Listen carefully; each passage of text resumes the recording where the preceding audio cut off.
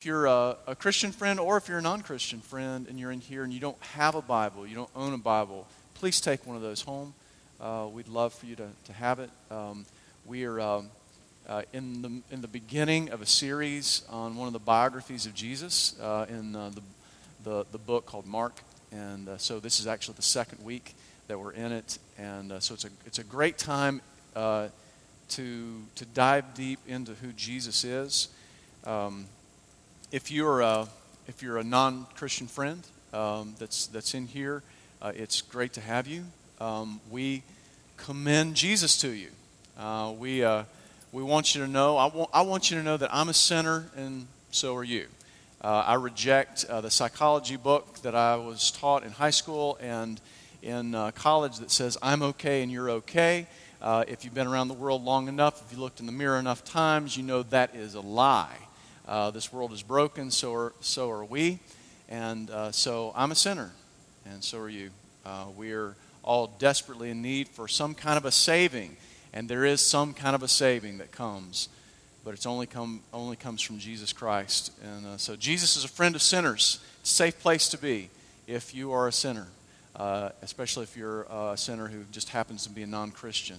It's a safe place to come and to explore the reality of Jesus of Nazareth. So come with us as we talk about the hero of our lives. I'm not the hero. I'm one of the pastors here, but we're not here because of me. Thank God. We meet in a bank. We used to meet in a brewery. It's not about the beer. It's not about the money. It's about Jesus. And so we're excited to be here. You guys who are Christians, welcome. Y'all who are sojourners, welcome. I know some of y'all that you're guests here. Welcome. If you live here in Huntsville, what we want to do is we want to assist you in understanding who Jesus is and what the mission of Jesus is. If you want more information than that and want to know who Sojourn is and what the mission of Sojourn is, we want to help you with that. At any time in the way that you say, all right, I got enough information to know that you're crazy and I'm out of here, that's okay too. But we are praying for God to build His church. He will. No matter what, but we're asking Him to continue to do His work, to bring in the people who are not even Christians to become His children, as well as those that are supposed to be a part of this church, because the vision, the mission God has given to us is way bigger than any member, any leader that we have here at this church. So, all right, well, it's the first day of daylight saving time. How many people you don't like daylight saving time? You're like, okay. All right, how many of you like daylight saving time? All right, I like that it's not going to be dark when I leave the office anymore, although the first day is always kind of tough. Let's be honest in here. It's just a small group of us. We're not on TV or anything. So how many of y'all, you're like, all right, I screwed up somehow with daylight saving time today or last night? All right, we got all right, good. We got some honest folks in here. Well, I'm going to throw my son under the bus. Blake messed up.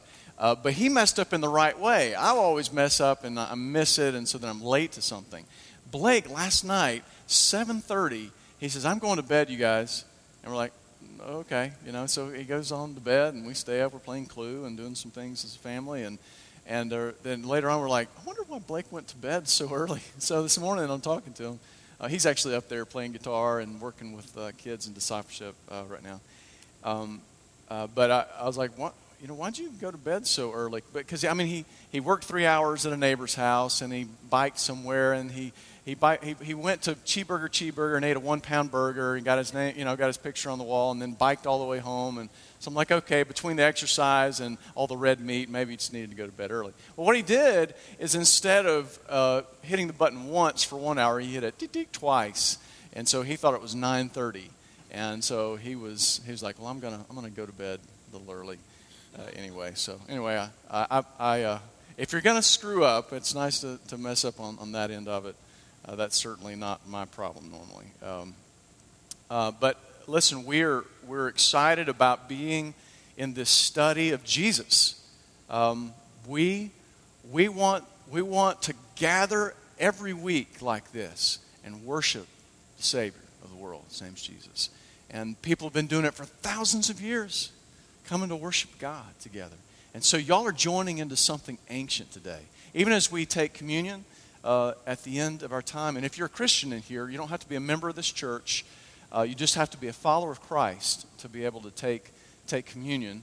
If you're not a Christian in here, don't feel strange by sitting there when other people get up, because what will happen is that some people will stay and they'll be praying and people will be up and down, and so don't feel bad at all if you're a non-Christian and you don't take communion, because communion is the way that we express the gospel. It's one of the ways in which we are saying Jesus did die a bloody death on the cross. His body was broken. His blood did pour out. It was bloody what took place when God became man and he lived the perfect life that we would never live. He died the death we should have died because he'd rather die than live without you.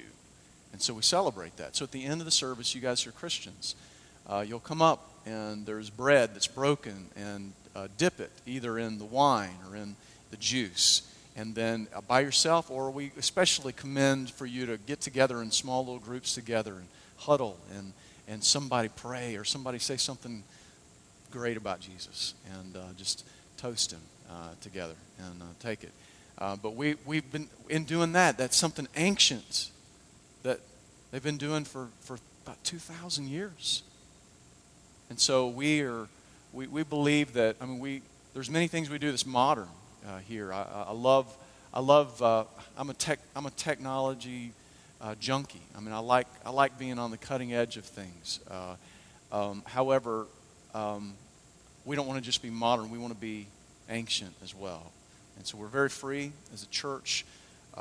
Whereas I grew up, I was not exposed to a lot of the ancient things of the church. I didn't even know things maybe 100 years before. I didn't know anything about the Reformation in the 16th century, much less what took place in the few hundred years after Christ resurrected. And so this is a church that we have a freedom to be able to be innovative, to be technologically savvy, but also to be able to reach back through church history. And if it's biblical and if it's useful for us to be able to draw near to Christ, we've got the freedom to leave it or to take it as individuals or even as a church. So that's just one of the distinctives we have. So why don't we jump into the biography of Jesus and expect God to do some transformation. All right? Let's pray. Again, Jesus, you're the hero. Holy Spirit, nothing's going to happen unless you do it. And so we rely upon you. Declare your greatness here. What we need is you. What we need is your voice, and we proclaim that's what the Bible is. It's the voice of God. It's the voice of Jesus, the story of God. And so we say, speak to us today, God. Speak through your word. Unpack to us who you are. Unpack who John the Baptizer was. Show us what it means to prepare the way. In Jesus' name, amen. All right, we are... as I said, we're actually entering the second verse of chapter 1 in Mark chapter 1. I mapped things out this past week, and I'm thrilled about this direction we're going to, where we're going to take all these stories that Mark has given us, and we're going to take each one and just explore who Jesus is. An awesome opportunity for you, if you're a Christian, to engage your non-believing friends or family or neighbors, to invite them into your house or have lunch together. Certainly to invite them to come here where there's the teaching of Jesus going on. And then I'm going to do everything that I can to set things up for you. If you've got friends that come, that you guys go and you have lunch together, you go spend time together, and you talk about Christ. You talk about Jesus, with the expectation that some of your friends are going to become family. They're going to become into the faith. And so we're excited about that as we press forward. This series that we're going to be in, we're just going to walk through these stories that Mark has given us. And it's going to take us 21 months to walk through the book of Mark, because we're not in any kind of rush to get through the life and times of Jesus Christ. And because we're going to be in this for a while, there's some other resources that I'm going to recommend to you so that you can dive deep. And so there's a bunch that I have. I'm going to tell you one today for you guys to purchase, and it's called The King's Cross by Timothy Keller. Tim Keller's a pastor out of Manhattan. He is one that I consider an adjunct professor for our church here, as well as some others who really speak into who we are, who Christ is. And it's not a full commentary, but everything's taken from the book of Mark. Basically says the first half is all about the king, and the second is about the King's Cross. So great resource. I'm reading through it as well. There will be some other commentaries that I recommend to you. Let me throw this out to you. If you don't have one good commentary in your home that you have access to, let me tell you the one that I'd recommend for you to do. It's by Don Carson, or D.A. Carson. It's called the New Bible Commentary. And it's a huge book, but it covers Genesis to Revelation. It's not going to be as thorough as a 66-book collection, but it's tremendous.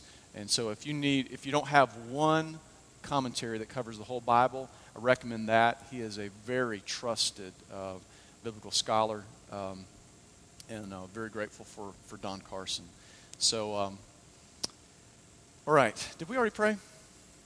We did? All right. Well, let's jump in. We'll pray some more, too.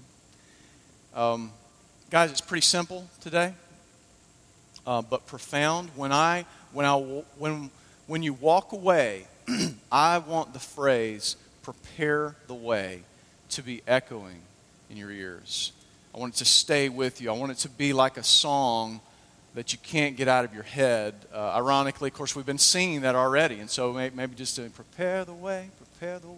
Maybe that'll just be rolling through your mind and through your heart. My prayer is that as you drive this week, that you hear the whisper of God, prepare the way. That as you look at the people that are around you this week, that you hear God saying, prepare the way. And we're going to discover what that means. All right, Mark 1, 2 through 8. Here's 2 and 3.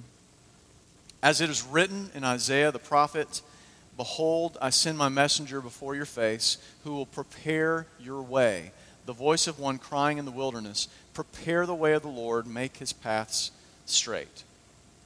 So Mark, and we talked last week how it's Peter that's behind this. Mark was a disciple of Peter. Peter was the eyewitness who's telling his story. He's telling the biography. Mark's the one who penned it. Mark here is quoting Malachi, Deuteronomy, and Isaiah to talk about John the Baptizer, or some will call him John the Baptist. Don't be mistaken by thinking that means he's from the Baptist denomination. Nothing wrong with the Baptist denomination. There's many parts of me that are very Baptistic, but there was no denomination. He was a baptizer, and that's what he was known for. And so this first part, behold, I send my messenger before your face who will prepare your way. That's both from Exodus 23:20 and also from Malachi 3:1. The second part is from Isaiah 40 verse 3, that said, a voice cries in the wilderness, prepare the way of the Lord, make straight in the desert a highway for our God. And so what we have is we have this prophecy that said the Messiah is going to come, but before he comes, there's going to be one that is going to stand up, and he will be notable as well. He'll be noteworthy. And John is looked at as the last of the Old Testament prophets. There was a period of silence for hundreds of years to where there was no prophetic voice, and it was a dry time in the Israelites, in the days of the Israelites, in their people. And I want you to know this, that there's times that are in your life that life's just going to be dry. There's going to be times in which the circumstances are very hard. There are going to be times in which it feels like God's far away. He's not. But our feelings are messed up, and we feel like he's far away. I want you to know that when God has been silent, there's going to be a point in which God is going to explode on the scene, and he's going to say, hey, I'm up to something big. And that's what he did through John the Baptizer, is he showed up and he said, listen up, everybody, listen up. Let's talk about the Savior and the reason why you need a Savior. So during your dry times, during the tough times, just know, even if it feels like God is silent, or it feels like God's not present, he is. And when it feels like God is silent, wait. Wait, because he's going to speak. He's going to speak to you. John, verse 4 here. John appeared, baptizing in the wilderness, proclaiming a baptism of repentance for the forgiveness of sins. All right, so it's just told us that he's preparing a way. He's making straight a path for our God. So what this is saying is that it's as if John the Baptist was the one that was preparing a runway for the connection of God to the connection to sinners. That's what he's doing. And that's what God wants to do in Christians in general, is that you're a runway that God wants to use. Prepare not only a path, but to prepare a straight path. It takes us back to elementary days and middle school days when they told us the shortest route between 2 points is what? A straight line, right? And I don't know about you guys. Well, actually, I do know about y'all because you're like me. We're not good straight lines to Christ.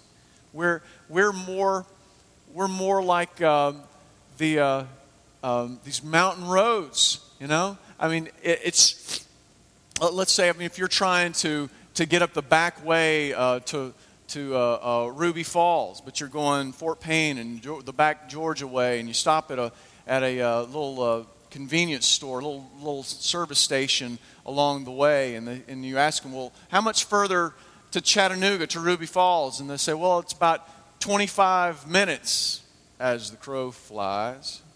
So, well, I ain't no stinking crow. I know what the reality of that. That means it's like 50 minutes as we drive down these roads, you know. We just naturally are not straight paths. But I want you to know something.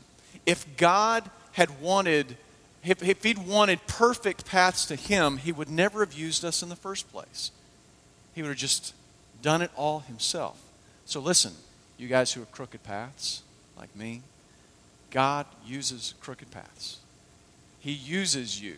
You don't have to be a perfect straight path. But if you'll even grasp that God uses us when we're imperfect, guess what that does? That in of itself will start to pull some of the curves off. And you'll be straightened. God will prepare you to be a better runway, a better landing path for people to get connected to God and who he is. That's the beauty of grace. So John appeared, and let's go even backwards of this person called John the Baptizer. John is an extreme example of a person. There is none that were like him. He's the only one that we know of that the Bible said he was actually saved in the womb. That he was filled with the Spirit while in his mother's womb. Okay? Now, that's not the norm of how people come to faith in Jesus Christ. The norm is they hear about Jesus Christ. You know, God changes their heart and they give faith to Jesus, put their faith in Jesus Christ. But John is an example, though, to show us, first of all, that we cannot save ourselves. God has to be the saving one. He has to change our heart. And from a change of heart, then that's how we follow him. And that is the case. He could not take any credit for his salvation. Neither can we. Neither can we. So we got this baptism. And so what is this baptism? It's a baptism before Christ. I mean, why and what was it? It was called a baptism of repentance. And what happened here is this was a baptism for those who said, I worship God and I want to follow him. That I'm changing my ways. What you have here is you have people that much like the Jews, that they would place faith in God and they trusted him for a Messiah. God would save them. But you also now have you're just getting into this strange crossover where Jesus is on the scene to where, okay, from a point forward, you must trust in the person and the name of Jesus Christ. It's got to be through the named name of Jesus Christ. And so you have these folks that it's before they even knew about that Jesus was the Messiah. And so they weren't Christians yet. They weren't faced with the real personified Messiah, the one who went to the cross yet. But they were about to encounter him. And so this was a baptism. This baptism did not proclaim that they were saved, nor did this baptism save them. But it did show those who worshiped God and wanted to follow him. And as we think about what our baptisms are, this was a baptism that actually came before the clarification of Christ and before faith in Christ, that dealt with people who were drawn, that were spiritual, but they weren't saved yet. And it's very much like some of your friends that you have, that they're spiritual people. Maybe they've got a respect for God. They may even have a respect for Jesus, but they've got some pretty wacky ideas of who Jesus really is. It's not biblical. It doesn't line up with who he is. I mean, I've got some Mormon friends, and they're better people than I am. They're better than most Christians, Mormons, because they're so value-driven and so moralistic. And they'll use some of the same terminology about God and about Jesus, but the Jesus they believe in, and actually through the story that they tell, is not the same Jesus. It's not the same Jesus. And so we have to be very careful that we're not just open to anything that sounds good or people have good intentions.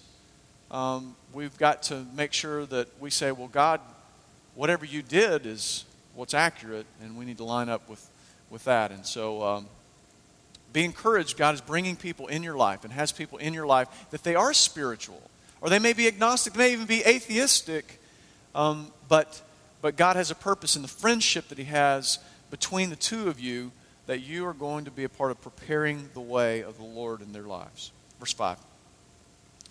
And all of the country of Judea and all Jerusalem were going out to him and were being baptized by him in the river Jordan, confessing their sins.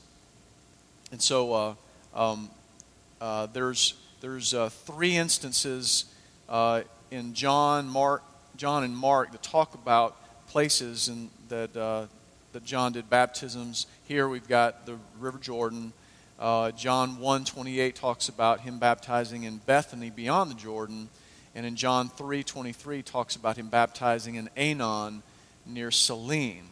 Again, one of the keys that took place here were they were confessing their sins, and so they weren't there yet. They'd not come to Christ yet. They were in there was a preceding stage before they met Jesus. Now let me pause and just say there's three areas that you need. If you're a Christian in here, you need to be praying for consistently, diligently.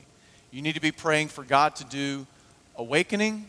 You need to pray for God to do revival. You need to be praying for God to do the work that precedes both of those. All right? Here's the difference. Y'all know the difference between awakening and revival? Revival has to do with Christians that maybe are not surrendered. They've got sins that need to be confessed, and they need to repent, and God wants to fire them up. That's what revival is. Awakening is when God takes people who are dead in Christ and he makes them Christians. It's regeneration that takes place. So revival has to do with Christians drawing near to Christ. Awakening has to do with unbelievers coming to Christ. But don't forget this part here, which John the Baptizer is really walking out, is you have this period of time in which you're proclaiming God. You're saying, come to Christ. Come to Christ. And so we need to pray that God does all of that. God, help us with what happens before, but do a revival and do awakening. Ask God to do that within our city. Verse 6, now John was clothed with camel's hair and wore a leather belt around his waist and ate locusts and wild honey. Let's unpack John a little bit more. His clothes that he wore were a lot like the Old Testament prophets. It was something where he stood out among others. It was something where he lived an ascetic life, which means one that they discarded comfort specifically and strategically. His food, dried locusts, honey.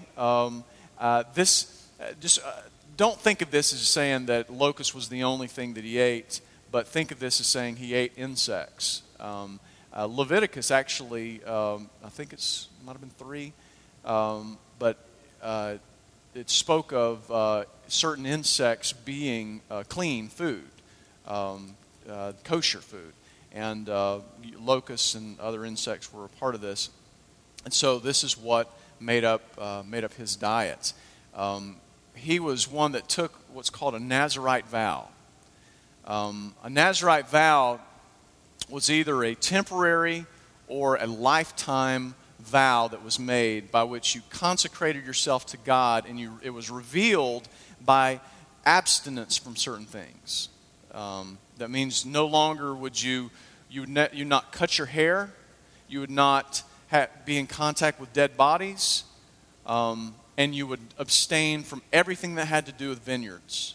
You'd abstain from wine, you'd abstain from grape juice, which obviously became wine quickly, but you'd abstain yourself from grapes, you'd abstain yourself from raisins. That's what the Nazirite vow was. You had Samson, he was a Nazirite. You had Samuel, took a Nazirite vow.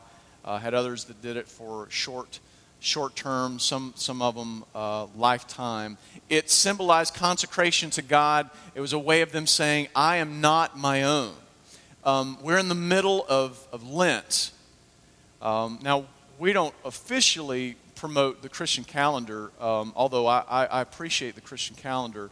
And I know we got some folks that are taking part in Lent. We had several in the first service. Any of you guys in here, you're doing something this year to engage in Lent? Okay, all right, yep, several of y'all in here. I was at lunch with somebody this week, and they said, "All right, Dave, explain to me Lent, because my understanding is people say, all right, I'm going to swear off having sex with my girlfriend, or I'm going to not get drunk, during this time." And it's like, well, shouldn't that be what we do all year, and not just during Lent? And I'm like, okay, you got the wrong idea, bud. I said, what Lent is when you abstain from good things. You abstain from gifts, things that are blessings, for a time for you to understand that God is the real blessing. And or there may be disciplines that you add into your life that it's like, okay, God, I want to reflect my commitment to you and to be healthy in my spirit or in my mind or in my heart or in my body, some things by which I'm going to do these things as a response to you and a reflection of how great you are. That's the way people treat time in Lent. You don't have to just take something out for Lent. Some people, they'll put something in. I'm gonna do things that God would have me to do during these 40 days. It's also has some similarities to fasting. Fasting's like a Nazirite vow. Again, temporarily abstaining from things that are a blessing to focus on God as being the primary blessing. Abstaining from things that are needs in our life sometimes, so that God, we have this recognition that God is what we really need. So there are times in which God is going to press into you to say, all right, for this time, do this, or for this time, don't do this. There may be some times in which God does what I'd call a spirit-led personal legalism, where he says, for the rest of your life, don't do this or do this. And we're going to unpack that a little bit more in just a few minutes of how to discern between those things, how to make sure that you press forward there. But here's one thing: you want to make sure you don't over-spiritualize Nazirite vows. Because whether you're sitting here this morning or whether you may be listening to this someday in the future, it would be easy, especially with where we're going to get to in a minute, out of Luke, where Jesus said that John that there was none greater that was ever born of a woman. And so it's like, all right, if we want to emulate, we're going to emulate Christ first. But like, dude, I mean, if there's somebody that Jesus says, this is like the best person ever born, you know, you want to emulate him. So you may just make an incorrect conclusion. Say, well, I want to do whatever John did. A Nazirite vow? Okay, sign me up. You know, I'm not going to cut my hair anymore. You know, I'm not going to I can't go to any funerals. You know, forget the raisins and grapes, or no more Welch's, no more wine. You know, you may do that. What can happen is that you can get into a place of being an ascetic, where what you do is you end up seeking sanctification or acceptance from God by punishing yourself or making life unnecessarily difficult. Some people, even these days, they do it by spiritualizing poverty, to where they're like, okay, what needs to happen in my life is I need to sell everything that God's given me and have a vow of poverty. If God says to do that, then you absolutely do that. The problem is when we cross over from the things that God says are for us and we start making it broadcast to everyone else, to where we say, God has told me to do blank. Now everyone else, you need to follow suit. Follow me as I'm doing something that's extra biblical, something outside of what Scripture has said. When that becomes something by which we tell everyone, and we put an emphasis on the discipline, or we put an emphasis on the good works instead of having a heart for Jesus and a heart for others. Some of you have taken some of these concepts and they've become monastic in a wrong fashion. The monastic communities, the monks, were tremendous. So many of them were tremendous examples of what it means to love Jesus and be on mission, the way they loved their cities. They were in community, they lived together, but they were daily in the lives of people in their surroundings. And they brought great gospel message and great gospel witness in what they did. But you also have some monks or some nuns, you've got other people that what they ended up doing is they isolated themselves, took themselves out of the world, took themselves away from the other sinners that Christ came from, and just did things on their own. And that is not what God has called us to do. We're not to disengage from the mission that God has for us. So, again, it's okay to listen to Spirit-led, extra-biblical personal legalisms that God tells you, but it's not okay to, one, impose those upon others, and two, it's not okay to seek acceptance from God through them, because that's a shrinking of the cross. That's basically saying, God, what you did on the cross is not enough. I need to punish myself. I need to make things harder from me. I need to have less to show that God loves me, or that I'm a good Christian. And the far extreme would be of poverty theology would be prosperity theology, which would then just say the complete opposite, that says I have to have more to show that God loves me or that I'm a good Christian.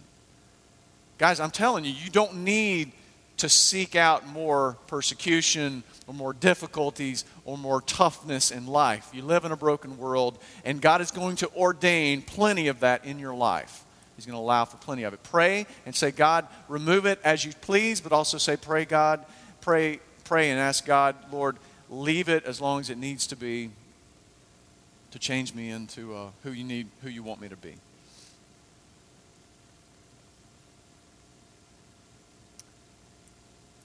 Another thing about John, the disciples of him, they were known for the prayers that were taught to him by John. Luke 11:1, we're not going to go to it, but talks about this, where the disciples of Christ said, teach us to pray as John taught his disciples. They were not saying, Jesus, we want you to teach us what he taught them. They were saying, John taught them to pray, and we want you to teach us how to pray too. And so that's another great thing about John, is he was a prayer and he taught others how to pray. This is what Jesus said about him in Luke 7. This is he, verse 27. This is he of whom it's written, behold, I send my messenger before your face, who will prepare your way before you. I tell you, among those born of women, none is greater than John. None is greater. Yet the one who is least in the kingdom of God is greater than he. I mean, Jesus said there's none that were greater. Now, by the way, if you want more about the Nazirite vow and how John took the Nazirite vow, Jesus didn't take the Nazirite vow. Just keep reading through verse 35 and you'll see that people rejected John because he didn't, even though he didn't take, he didn't drink, he didn't eat, and then they rejected Jesus even though he did eat and did drink. But Jesus said, there's none greater. I mean, why in the world would he say that? And what is it that we should glean from John here? None greater. Well, I think we need to see in this man that he did what he did because he loved God and was passionate for God. And because he lived for the things that God prioritized and he loved those whom God loved. I mean, you look at his life. He loved God. He was passionate for God. He lived for the things that God prioritized. It's like, okay, what's on God's agenda? That's what I want to put on my list. And then finally, he loved those that God loved enough to engage them the way that God wanted him to. And he was an example, I think, of someone who was all in. He was a whatever it takes man. And that's what God wants of you men. That's what he wants of you women. That's what he wants of you kids. He wants you to say, my life's not my own. I'm willing to do whatever it takes. He was willing to be uncomfortable. No, that's not even fair enough. He was willing to sacrifice. See, this life of Nazirite vow, basically what this meant was he was willing to do whatever God said. He was willing to let go of whatever God wanted him to let go of. Anything. And so it looked like he let go of comfort. He let go of having a diversity of food. I mean, I got to be honest with you guys. In my life, I'm a thrill seeker, adrenaline junkie. I love taking risks, and I like this dude Jeb Corliss. I don't know if you know who this guy is. This guy who jumps off of mountains, and he has a squirrel suit on. So it's like he looks like a bat. And so before he ever pulls a chute, he'll go down 1,000 feet and maybe skim the surface of a mountain before he pulls the chute. And I'm like, first time I saw it, I was like, I want to do that. And then January, he did this one where he was headed down, he's skimming this rock, and then he hit the rock at 120 miles an hour and like busted up his legs, and he's in recovery right now. And you know what? I still want to do it. I am a crazy man. Now Danielle's not going to let me do it down the face of a rock, all right? Just throw me out of a plane and just let me fly around like a squirrel. I'm fine with that. But I love to do these. I love to do things like that. So big risks and big faith, like starting a church. And I'm all in. But you know what I don't like? I don't like to be uncomfortable. I don't like the little things. And even as a pastor, sometimes I'll be sitting in our living room and I'm doing some prep. I should be in my office where it's private to where the kids know that it's private, but I'm not respecting them enough for that, and so I'm doing my work, and they come in and hey Dad, and it's like, don't bother me, I'm doing Jesus' work, and Jesus so many times he's like, no, Dave, I'm giving you. I sent your son to you for you to do Jesus' work. Put your computer down. Put the Bible down. Don't pass over this opportunity. I just don't like to be uncomfortable. I don't like being thrown out of my schedule when I don't want it. And so, isn't it weird though how we're that way? We can have huge faith for certain things, but really, when it comes down to just the levels of comfort, that's where we lose it. Or food. What if God said, man, no more Five Guys, and burgers and fries, Part of us would revolt and we'd turn into Buddhists or something, maybe. I don't know. What if he said these things? What if he said, what if the calling of God meant that you're going to lose your name and your reputation because people are going to think you're a freak? People are going to call you a fanatic because of your stance for Jesus Christ. Are you willing? Are you willing to give up anything for Jesus? Are you willing to give up everything for Jesus? Luke 14:33 says this, "So therefore, any one of you who does not renounce all that he has cannot be my disciple." Renounce all. Everything. That doesn't mean poverty theology to where you go sell everything. It means you renounce everything. It means as a Christian that you look at the things that you think you own, the things that you think that you control, and you say, no, it's Jesus. Here's what you need to do today or sometime this week. You need to go through, you need to list the things you own. You need to list the things or people you're responsible for and over. And put them down, put your name by it, and then cross out your name and beside it put Jesus. Renounce it. I'm not saying abdicate the things or the responsibility. I'm saying understand the real responsibility of what it means to be a steward of what God has placed in your life and around you. To say, it's not mine, I renounce it all. That means that God can do whatever he wants in shifting what he owns. Someday he's going to do that with your life. It's going to be over.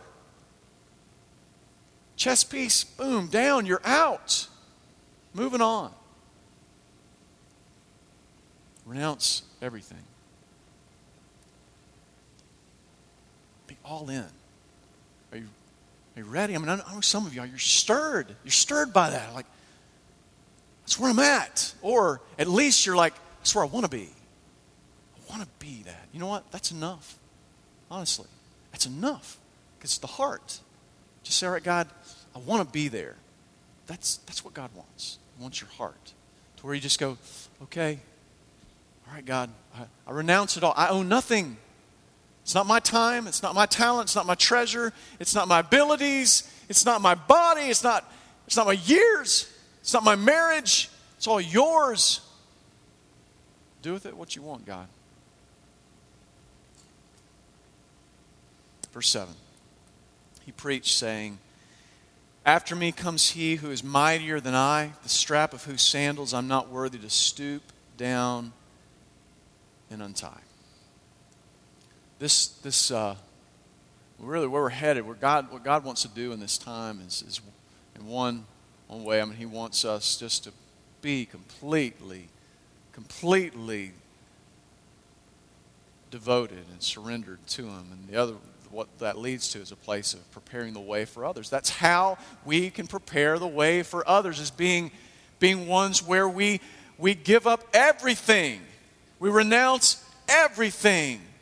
That everything is God. I know you want to be used by God. You want to be available to God. You want to be used by him. And I believe this. I believe our availability and our usability is going to be relative to our humility. He said this. He said, I'm not even worthy to untie the strap of God.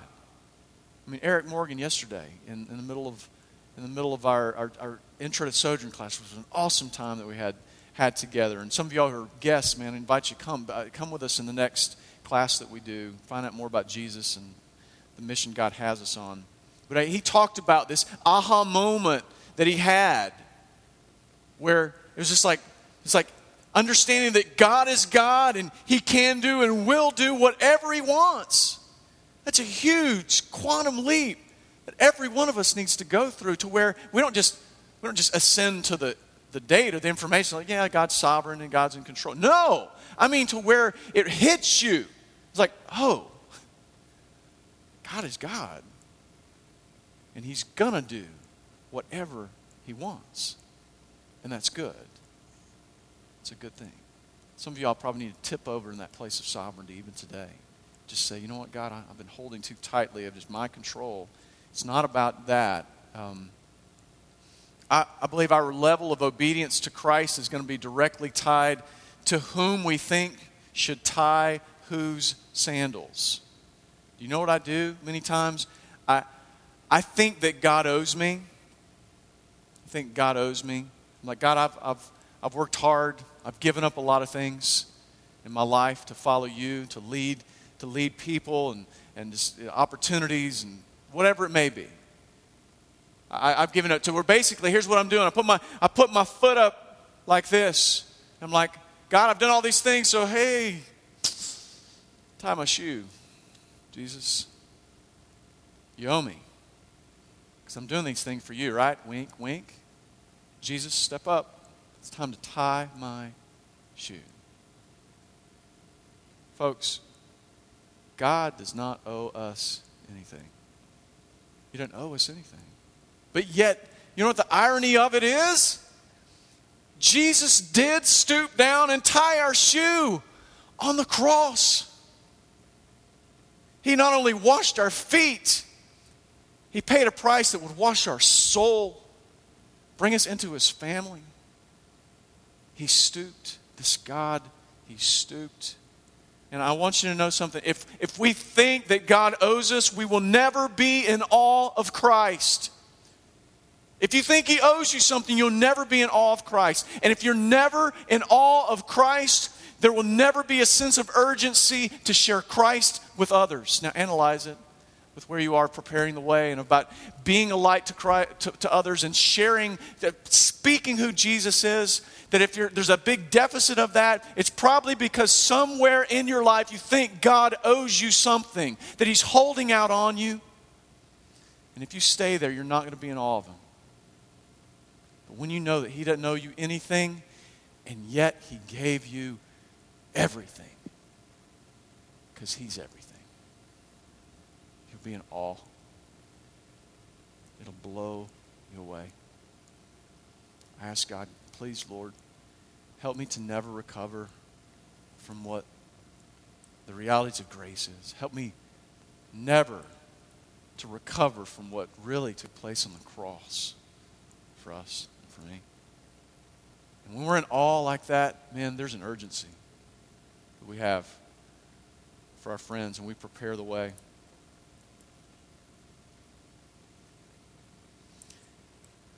Last section here. I baptize you with water, but He will baptize you with the Holy Spirit. You know what, you guys?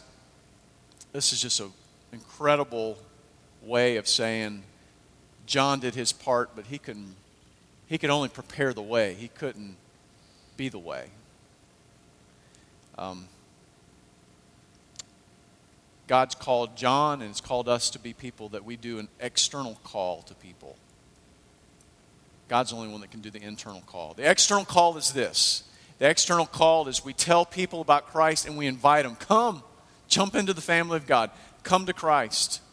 He was doing it by proclaiming repentance and telling them to come. We can do the very same thing, but they will never come by an external call. They'll only call when God shows up and Jesus says, now come. He spoke about this in John 10, 14 to 16. He said, I am the good shepherd. I know my own, and my own know me, just as the Father knows me, and I know the Father, and I lay down my life for the sheep. I have other sheep who are not of this fold. Listen. I must bring them also, and they will listen to my voice. So there will be one flock and one shepherd. You can call them all that you want, and we're called to call them, invite them. But the time is going to come when Jesus calls them, and when He calls them, they're going to come. Just like it, if you're a Christian, it's what He did to your life. He called out your name, and through the deaf ears got blown away, and you heard your master. He gave you a new heart, and you responded to Him. And that's what God wants to do. As we end, I want to take y'all back to the very first part of this section here, where He said, behold, I send my messenger before your face who will prepare your way. Guys, I believe it's applicable to unbelievers who are in your life and in my life, that God has sent you to be before their face to prepare the way. God has you in their life. You don't have to be the Savior.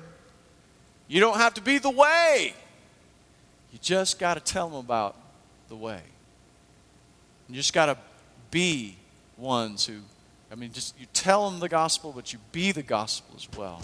It's a both and of what you say and what you do. And that's what we want to press you guys into. We're going to pray, you guys, and two primary areas that I want you guys to process through. And that's one is yourself first. Just say, all right, man, am I all in? Have I renounced all? And if you hadn't, you need to. And if you're not a Christian in here, that very first step of renouncing everything and surrender to Christ is vital. But Christians, we got to do that too. Not to be saved again, but for us to walk the way God wants us to. But secondly, I want you to think about who God has placed in your path. Who are the unbelieving friends, strangers, enemies that are in your life that God wants you to be the gospel and tell the gospel to. Let's pray.